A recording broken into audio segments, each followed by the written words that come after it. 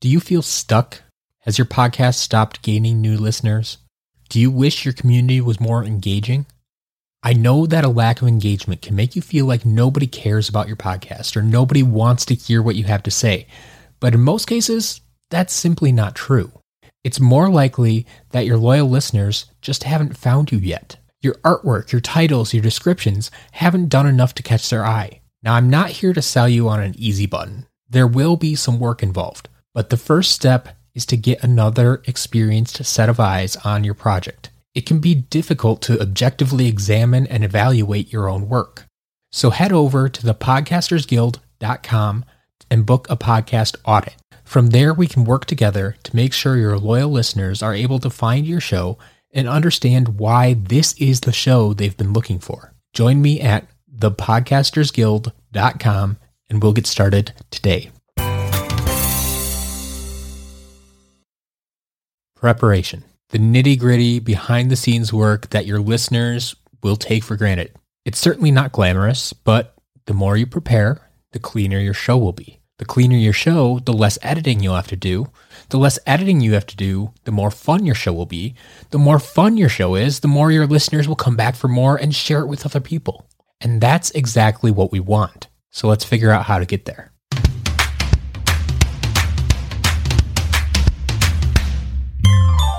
Podcast Better is for you, the podcaster, or soon-to-be podcaster, who has a business, a cause, or a hobby that you're passionate about. Each week, we'll take a closer look at the mental, physical, and technical skills necessary to produce a quality show that your fans will want to listen to. Thanks for sharing part of your day with me so that we can podcast better together. Welcome, fellow podcaster, back to another episode of Podcast Better. Today, we're talking about preparation and specifically how to prepare for a solo podcast show. Now, I know a lot of you don't do solo shows. A lot of you have guests on a lot, and I'll be talking a little bit more about that in the next episode. But today, I want to focus on the solo show. A little bit of preparation can go a long way. A script might keep you from stumbling over your words. An outline can keep you from wandering away on too many tangents.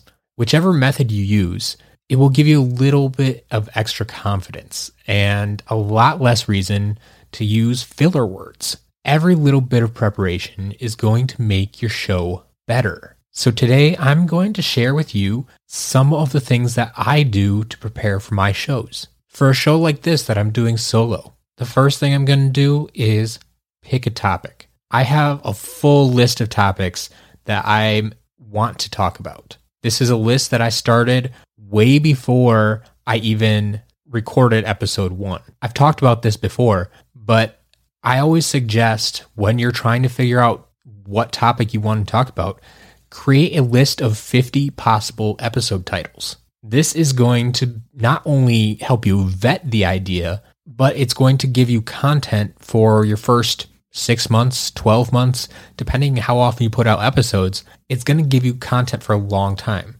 And then what happens over time is you add to that list. I have more than 50 episodes out, but I still haven't gotten through all the ideas on my original list of 50 topics because over the course of the past 6 months, I've been adding more and more to that list as I come up with new ideas or as people ask me questions about podcasting. I keep adding those as new ideas or when I have a guest on the show.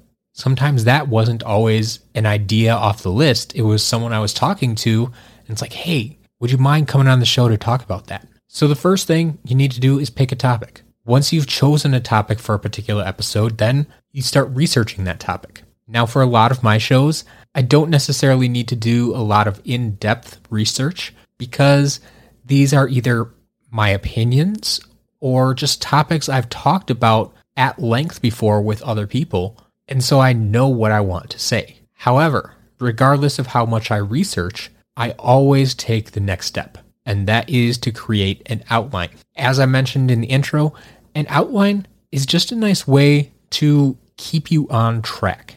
Not only make sure you hit all the points that you want to talk about, but it's going to keep you from going off on too many tangents. Now, I know some people like to script out their entire show. And there's nothing wrong with that. And depending on what type of podcast you have, I might even recommend it. People who do storytelling on their shows, or people who are sharing any kind of narrative, in those cases, it probably makes more sense to have everything scripted out ahead of time. You're not ad-libbing that. You're not giving your opinions on things. So then it makes more sense to have a script. Now, although I use an outline for the bulk of my show, there are parts of it that I script. Whether or not you realize that my introductions are typically scripted. Not all of them, but most of them. It doesn't need to be anything fancy. It doesn't need to be anything too formal. In fact, I would encourage you to write as you would speak. And sometimes that's the best way to script things out, is to actually just speak it. Record yourself in a voice app, or just record yourself as you would for the show, figure out what you want to say, and then go back and do it again.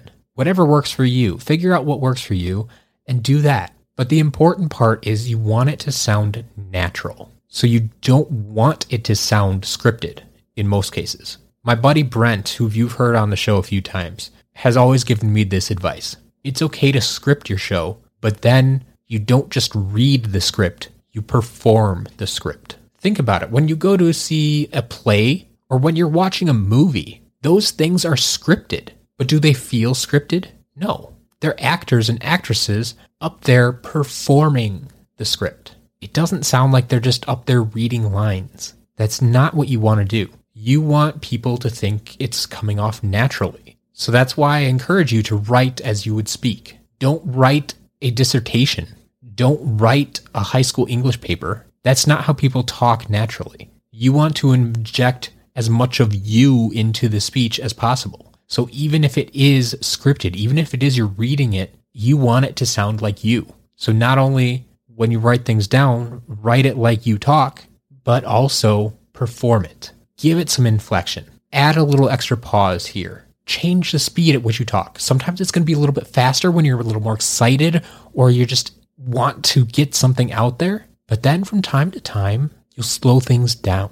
Maybe you'll repeat yourself when you want to make a point. But ultimately, my point here is that it's okay to script things. And it's okay, even if you're using an outline for the bulk of your show, to script other parts of it, your intro, your outro, things that you can plan ahead for. And then finally, the last thing that I would recommend is to have any references handy. So for me, this is things like different websites that I might mention. Or if I'm talking about a previous episode, I want to make sure I have that episode number handy. And sometimes I don't even realize that I am going to reference a previous episode. So I just have a list of all my episodes available. And if I talk about a previous episode, I'll just pause in my recording, go find that episode number, and then continue on with the recording. Because as I mentioned back in episode 3, when I talk about getting rid of filler words and leaving silences in your recordings, this is another instance where it would be okay to leave that silence in the recording because silence is so easy to remove. So if you need to go look up a website, or if you need to go look up an episode number, or if you need to go look up the name of a company or any other celebrity or something that you're talking about, you can do that without having to completely destroy your recording. Just mute your microphone, go look up what you need to look up, come back, unmute the microphone, start speaking again, and you can remove the silence afterwards. But for things that you know you're going to be referencing in the episode, make sure to have them prepared. If you know you're going to be referencing a previous episode, make sure to have that episode number prepared. And I guess the final thing I should mention is all of this stuff I like to keep organized. So I use Google Docs. For each and every episode I create, I have a separate Google Doc just for that episode. And it's going to have all of this information in there. It's going to have my scripted intro. It's going to have my outline. It's going to have all the references I use, because the references are also going to help me create my show notes later. If I reference a website, I'm going to put it in the show notes. If I reference a previous episode, I'm going to put a link to it in the show notes. And so when I get around to creating the show notes, I have all of that stuff ready to go. But that's all there is to it. I found in the beginning when I didn't always script things out, and when I didn't create a proper outline. It would take me almost twice as long to sit down and record episodes because I wasn't prepared. Nowadays, I am always prepared. I always create these outlines. I always script my intro because I went from 30 to 60 minutes sitting down to record down to 20 to 40 minutes. Depending how long my episode actually is, my recording time has dropped significantly because of the preparation that I do. So to recap, pick your topic, do your research for your topic. While you're researching, you can start to create that outline of what you want to talk about. Once you have your outline of the main content done, you can write your intro, your outro, whatever else you want to script, and then make sure to have whatever references you might need handy. That's all there is to it. That's all that I do. Is there more preparation you could do? Of course, there's always going to be more preparation you could do. But I find that is sufficient to put out a quality show. It's always going to be a little bit easier when you're doing a solo show to get away with less preparation. But that's why I'm creating a separate episode to talk about preparing for an episode with a guest. And that's going to be next episode. We'll cover that in a little more detail. There are going to be some of the similar aspects to the preparation, but there will be a few extra things that I definitely recommend you include. So we'll talk about it when we get there, but that's it for today. I've made it through my outline. Now it's time for you to go and create yours. We'll talk soon.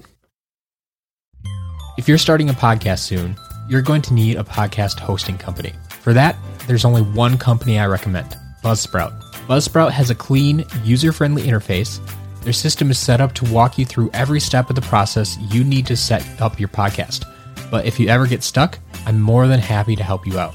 Buzzsprout also has the best customer service I've ever experienced, so even if I'm unable to help, rest assured that your problem will be handled. You can try Buzzsprout free for 90 days to see what it's all about by using my affiliate link. Just go to thepodcastersguild.com/Buzzsprout. That's thepodcastersguild.com/Buzzsprout. If you use that link and choose to upgrade to a paid plan, Buzzsprout will even send you a $20 Amazon gift card after your second paid month. It's a win for everybody. Let me know if you have any questions, but head on over to thepodcastersguild.com/Buzzsprout today, and I can't wait to see what you create.